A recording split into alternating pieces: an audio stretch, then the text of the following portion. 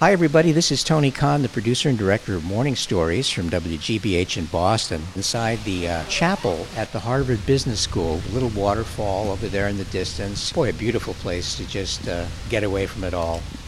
But it's also very beautiful outside. Several years ago, I went to Israel and the Middle East. And while I was there, I met a fellow from the United States who had gone to Israel many years before to raise his kids. I was standing with him in the backyard of his house, looking at his garden, and I asked him, "What do you grow here?" And he said, "Tomatoes and grenades." I said, "What?" And he took me to the back where he'd been doing some digging, and there in the dirt were pieces of shrapnel. And he said he'd been digging up little pieces of shrapnel ever since he had moved in. Well, that was the moment when I realized that no matter how quiet it was that day, this was an area that had been rocked forever by conflict. It's the first thing I think you notice when you go there, that people are physically so close and so far removed from each other in tenderness and trust. Well, we have a story from that part of the world today, told by a wonderful reporter named Sandy Tolan. Sandy has just published a book about the conflict in the Middle East, told in terms of two individuals, a man named Bashir and a woman named Dalia. And it's today's morning story, which we're calling One House, Two Families.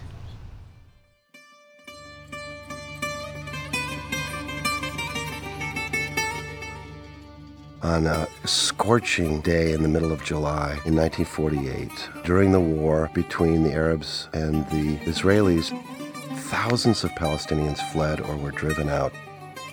It was one of the traumas of Palestinian history. Bashir is a Palestinian, hometown of Ramleh, who grew up in a house that his father built till he was 6 years old.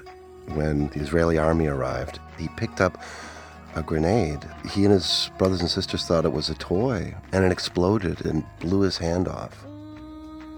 And he sees this as the weapons of the Zionists. Dalia was born after the Holocaust. Her family, Bulgarian Jews, decided to go to the new Israeli state, and she was about 10, 11 months old when her family moved into the house that Bashir and his family had been driven out of. She told me once there was a star and crescent, the symbol of Islam, that Bashir's father, when he built the house, had placed on the wrought iron gate. You know, she said to herself, she was probably 7 years old, this is not an Arab house. I am a child of Zion. This is my safe haven. This is my harbor for my people. And so she climbed up onto the gate and with her little hands wrenched it back and forth, wrenched this star and crescent back and forth and back and forth and back and forth between her hands and threw it away.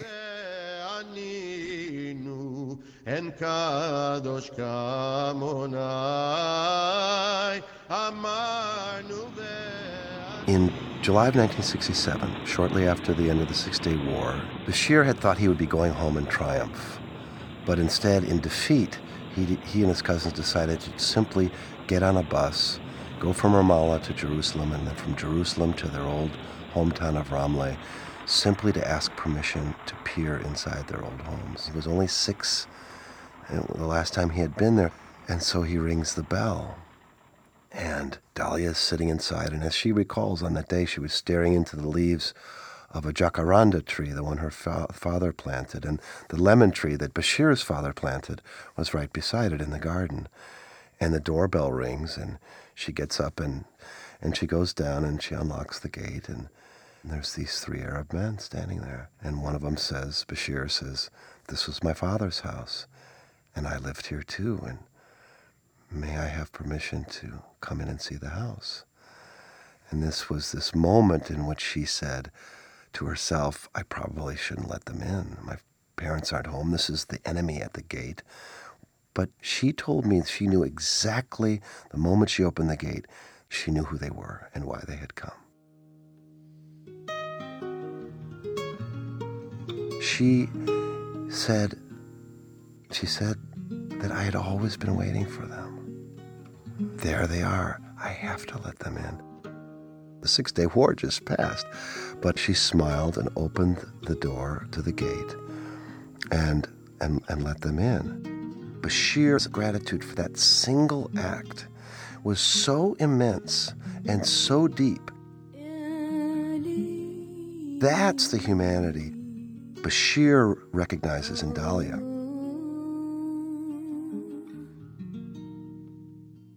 By 1988, Dalia had known Bashir more than 20 years. Bashir had become extremely militant. Her parents had died. She was now married and living in Jerusalem. And she was thinking about what to do with this house. You know, it's this house with two histories, this house with two sets of tragedies and hopes and joys and family life. And what do I do? She and her husband Yeheskel go from Jerusalem up to Ramallah, and she says, Bashir, you know, I've been thinking about this house. It's a house that belongs to both of our families. I would be willing to sell the house and give the proceeds to your family. And Bashir's immediate reaction is, no. There can be no selling of our patrimony. And then he says to her, you, the Israelis, stole our house. We were expelled. Why should we pay the price? She felt like she was punched in the stomach. This is the only home she ever knew. She came when she was 10 months old. So she says to him, well, sure, then, you know, what shall we do? And he says, Dalia, I lost my childhood in this house.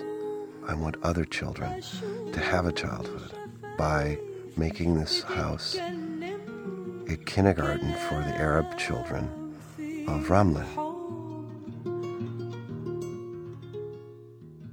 And Dalia agreed.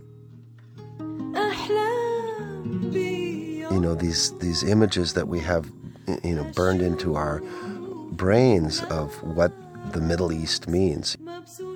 An exploding bus, a horrible scene on the street in Tel Aviv, a teenager throwing a stone and getting shot at. Such dehumanizing images that it closes your heart. It shuts you down. You know, this is beyond these images.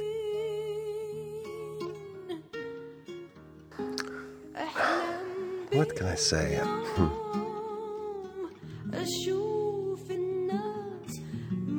She opened the gate. She smiled and opened the door and let them in.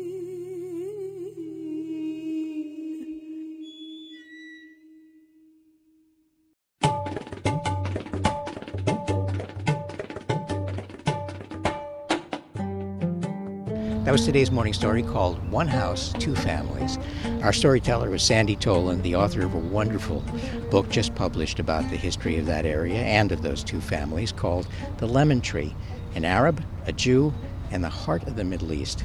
Gary Mott. What a powerful story that was. When you hear about the conflict that's going on in the Middle East, do you feel that you really can understand in a personal sense not only how horrible it is, but maybe in some ways how inevitable? Boy, I have no concept of that as an American. It doesn't impinge on your life. It doesn't really impinge on my life, but I do think about my children, and I think about what kind of world they're going to live in if we can't figure some of these things out.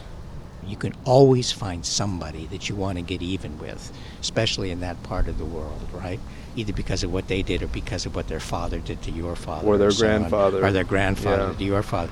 Humanity is going to be on a continual downward spiral unless we start talking to one another. What it really takes to step out of it is to suddenly say, I'm going to stop the way Dalia stopped and the way Bashir stopped and said, I'm not going to behave the way I'm supposed to in this situation. That's when you can start to break the spell. I remember somebody said to me, I owe my children the duty of not getting even with my enemy. If I do that, then his children will not have to seek vengeance on my children. Well, you hear that and you have to pause. You know, if there is ever going to be a way out, it's going to start there. It's going to start with me. You know, very often at this part of the show, we try to think of some kind of clever way to mention that we're grateful to Ipswich, but the fact of the matter is that we just are. So let it be said. Thank you, Ipswich, for the support you've given this podcast pretty much since the start. We appreciate it every week. Ipswich, a leader in file transfer software, ipswich.com, IPSWITCH. Please get in touch with us at Morning Stories at WGBH.org, and we also have a website at WGBH.org/morningstories. And if you have the time to read something really interesting about the Middle East, and not just about the Middle East, but about the prospects for peace anywhere, take a look at Sandy's book, The Lemon Tree.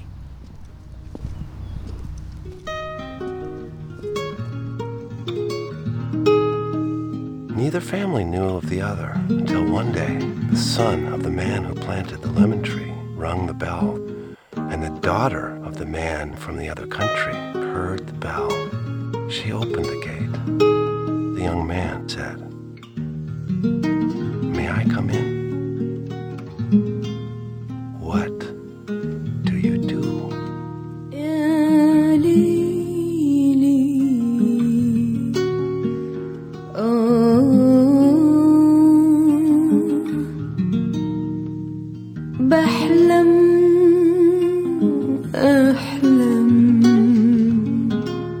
ويا ريت